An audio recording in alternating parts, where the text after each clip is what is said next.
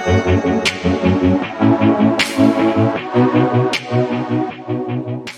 right, Skipper. 3, 2, 1. Let's go! We got it! Yes! Yes! He was in it! I was in.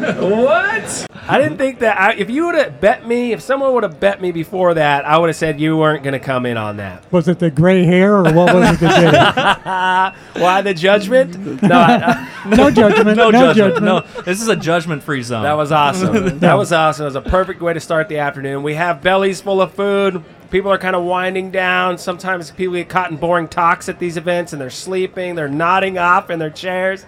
But not here at the Icon Live. Icon Live, we are talking about what is happening and how we are changing the world, right? Because that's all we're trying to do. We're trying to get better. Integration, effectiveness. How do we get better? How do we inspire to get better? Where are the mentees that are ready to learn? And where are the mentors that are ready to teach? Do their philosophies match when it comes to solving problems? Do their philosophies match when it comes to figuring out what is next?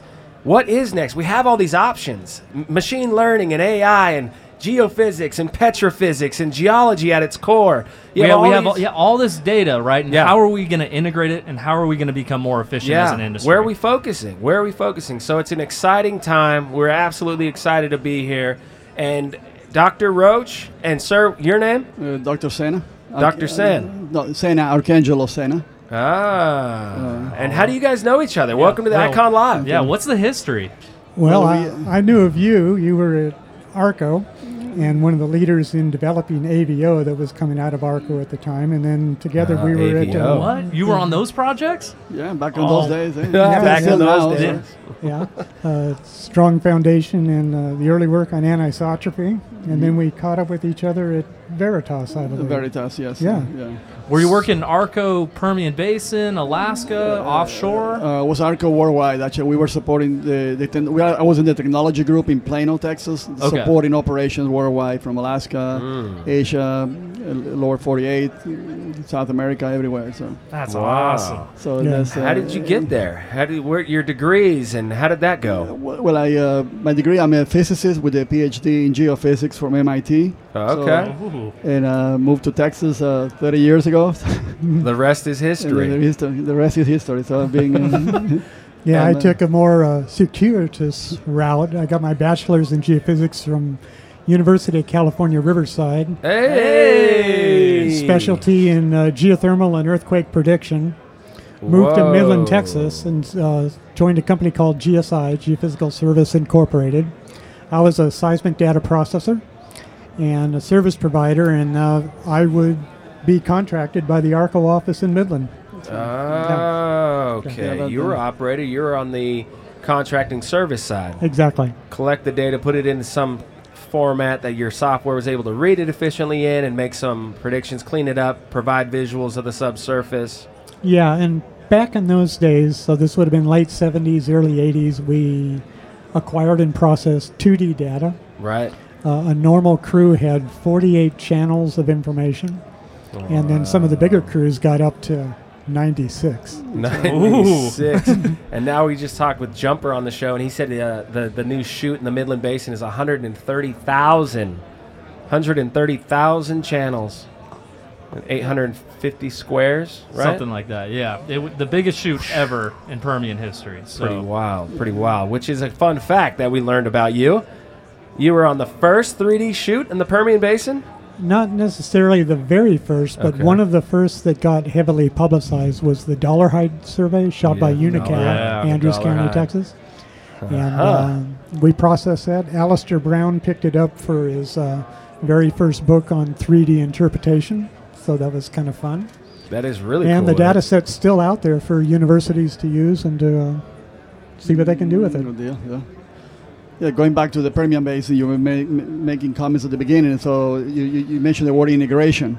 Yeah. There's a lot of technology. Even back when Steve and I worked in multi-component data, 9-component geophones and things like that kind of faded away a little bit due to cost and operational issues. Sure. But anyway, so as you go beyond, and all these technologies are available, AVO technology, data migration, all kind of good technology, but separately, they don't really do very well. So, but when it comes to unconventional development, for example, that integration of technology that have been around for a while. Right. Sometimes it's a matter how do you put them together, and that's something I personally have been heavily involved in, how to put those pieces together in an intelligent manner, and it's been working well. So, but it's just pieces that are out there, but sometimes you don't put them into the mix, and it makes a big difference.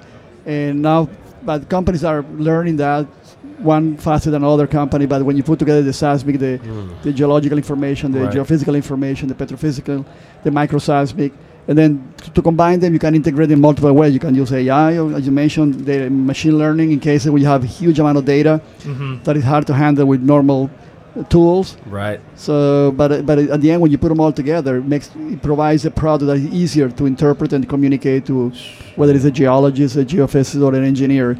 Now, number one. Number two, that there's a big gap in the industry. We look at people about with our level of experience, and then you have almost like a 20-year gap when you see the younger guys, right? Right. So it's another part of the job is really make sure that all this technology gets transferred in the experience to the younger, and we all have to take responsibility. I do personally. I mean, something like that there's nobody behind you. Back when I was at Arco, back in the old days, I mean, it was fun. It was almost like being in a great university, because you go there and they were the newcomer. I mean, I graduated from my PhD, and then you had the 5-year experience, the 8-year experience, the 10-year experience. There was like a little continuum of experiences all the way to the 30-year guys. So you learn from each other. But now you have the 30-year, the 20-year, then they have like zero, and they have a 10, and it's like it's not the same. But it's hard for the younger to learn. So you have to make this effort. I mean, this extra effort, which I do, because I know you're not going to be there forever, but it's also you bring them up, and they learn, and you get some rewarding. But that's part of it's just a matter of putting technology that has been around for a long time. But sometimes it's just how do you teach some of the new generation to really. That's the way you mix them. When you mix them, you have the power of this integration. This is where we are. I mean, this just ties back into that mentor-mentee. See what I did there? Mentor-mentee relationship.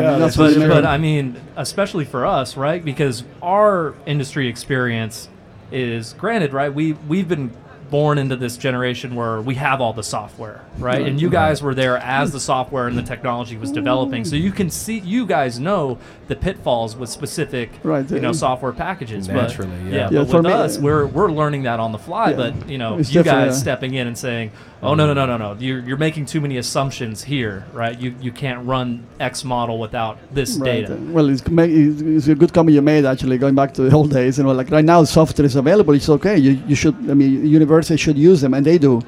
Back in my days, okay, you are getting your PhD, you need a piece of software to do whatever process. Well, guess what? Nobody's gonna buy it. So you have to write it yourself. So that's the way we did.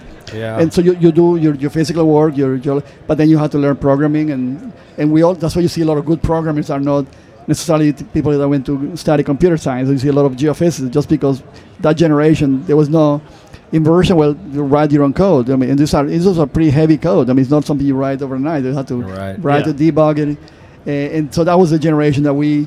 But in the process, you learn a lot. I mean, you learn a lot. But now, of course, a lot of things are commercialized. Things that you have to manually go in to read some files. I mean, you have to write the code to read that particular format. I mean, understanding the nuts and bolts opposed to just pressing a button, right? Like what's actually happening when you press that button. When you put those inputs in, what is going on in the background? And I'm glad it was that way, because sometimes you see something that is not right, and you know exactly. Okay, you know what? That guy in that particular line there's something that was missing. You get that thing because you've been there with under the hood, so you know how that works. It brings today kind of a new trap for this generation or level of experiences. That back when, as Arcangelo was saying, when we were doing it, it was so laborious and intensive, and we didn't have the computer horsepower to iterate. Yeah. When you went through a solution, you had to check it step by step, because it just took so much time to get to an answer.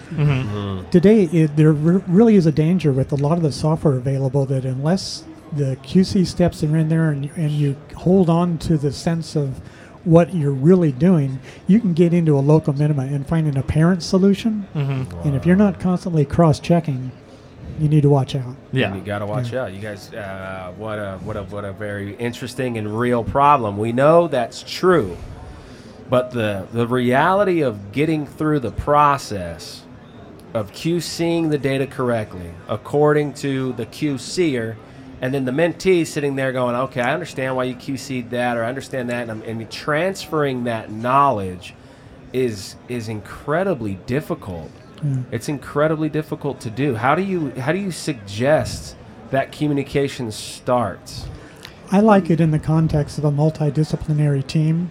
So if everyone's working from different angles, you got the people working from rock physics, maybe the acquisition, the processing, the quantitative interpretation.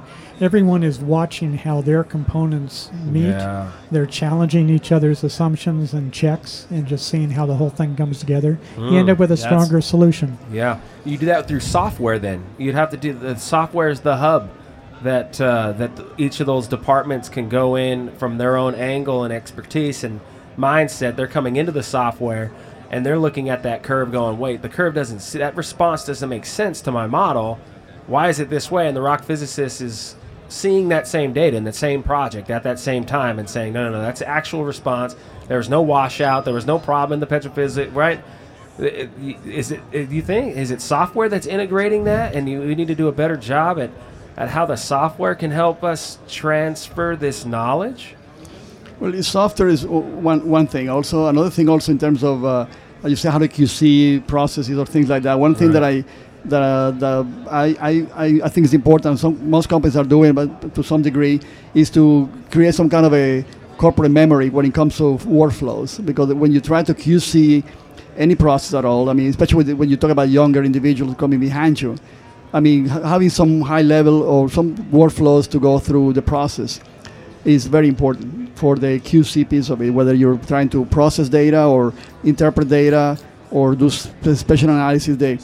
And the workflow that is a good vehicle to really keep behind you to people and capture that in some form of internal corporate memory online internally, because that's is key. So for me, that goes back to answer your question about you talk about QC now.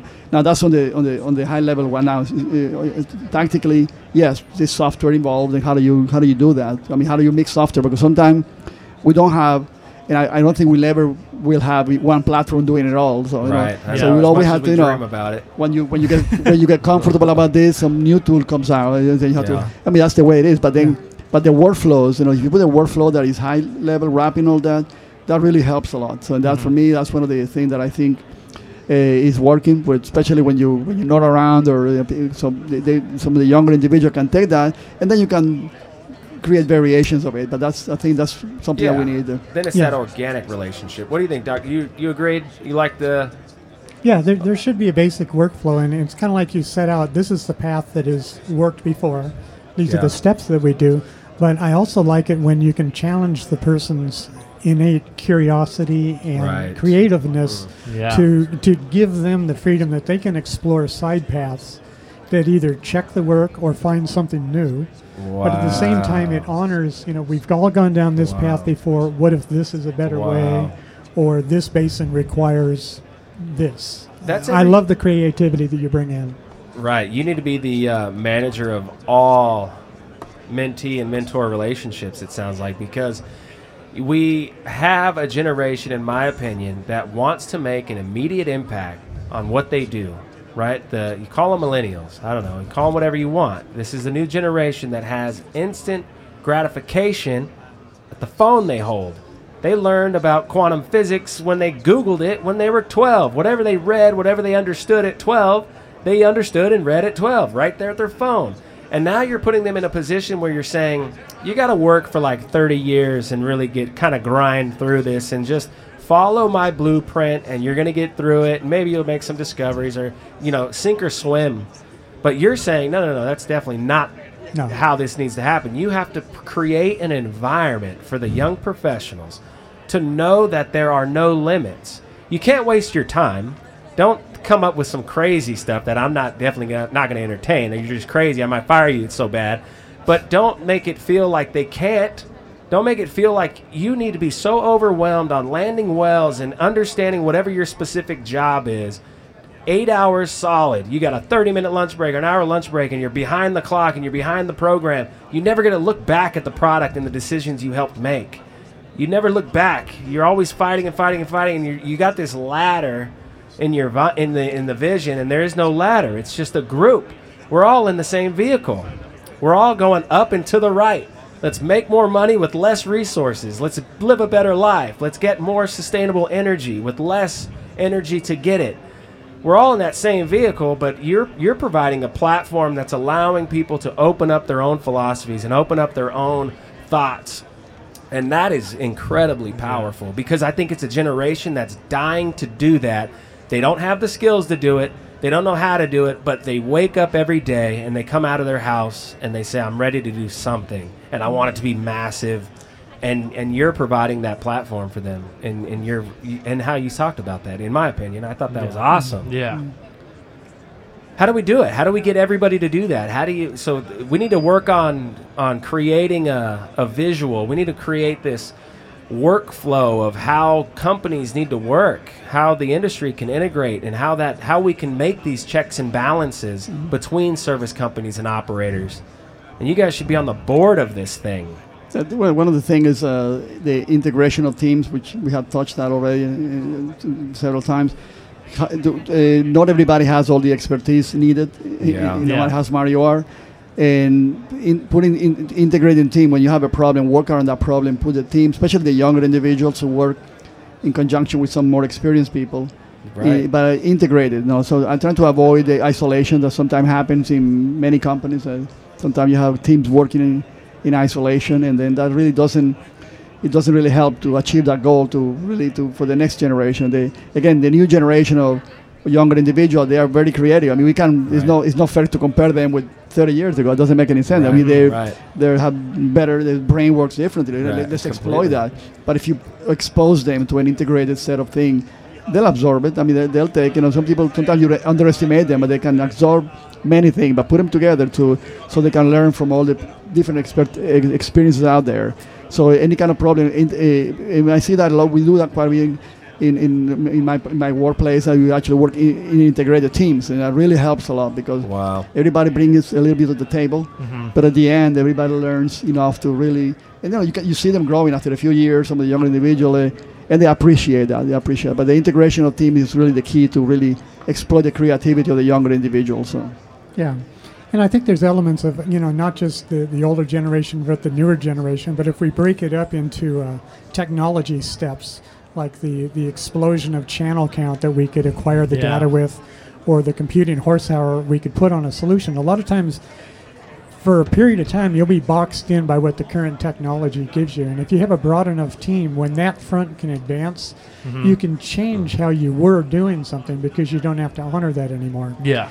A good example might be when we were constrained in channel counts, and we were concerned because when you have, say, a vibrator source, you generate a lot of surface wave energy, poor signal to noise on your field records. So we would put out long arrays, or maybe even compromise the low frequency part of the signal, because that's what you had to do to get an acceptable image at that point. Yeah. Right. So you got used to that. And then all of a sudden we're recording thousands of channels, and you can back off and kind of go, wait, I don't need to limit at that step. We can do this. And now what we're seeing, we're trying to put lower and lower frequencies in the ground. Right. We generate incredible amounts of service waves, but now we have the sampling and different computer algorithms to then attack it in that step. So there's kind of a different generations across the technology breakthroughs as well. Computing horsepower is another one. Yeah, that's a good point, because back in the old, 30 years ago, there was a lot of problem that it was impossible to solve, because it would be taking for a lifetime to run in a computer. Now that creates a lot of opportunity for the younger individual to go back and revisit some of the technology that theoretically there exist, but they couldn't really exploit them numerically just with a lack of power. But of course, big difference now. So that really opens up a lot of option for all formulation that can be actually used now and more efficiently. I think it's fantastic. We got to wrap up the show. We enjoyed it so much, and we're honored to share these microphones with you guys, honestly, and to get your concepts. My wheels are turning so much on just how this gets done, and what you pointed out on this show, just this short period of time, is just for me, it was fascinating to really think about it. And hopefully we can do it again. A longer show, a more detailed show would be awesome. Yeah. Really get into your careers. So and can start we have a breaking 30-second wrap up each? Yes, 30 seconds. 30 seconds. Okay, my 30 seconds, and people looking at me would laugh. I haven't said the word shear waves yet, but shear waves are where an incredible source of information is available to us in the subsurface, and this is especially for conventionals. That's right. We couldn't process it before because it requires a vector solution, not scalar. We got the computer horsepower to do it now. We got the channels. That's right. Do it. We're talking about. Okay. Wow. Hey, Tad. Well, thank you for the opportunity. Yeah. To express my thoughts on this topic. Well, we enjoyed the heck out of it. It was a blast. It was an honor. Thank you, sir. No, thank you very much. Thank you. We're out. And all right. Thank you all.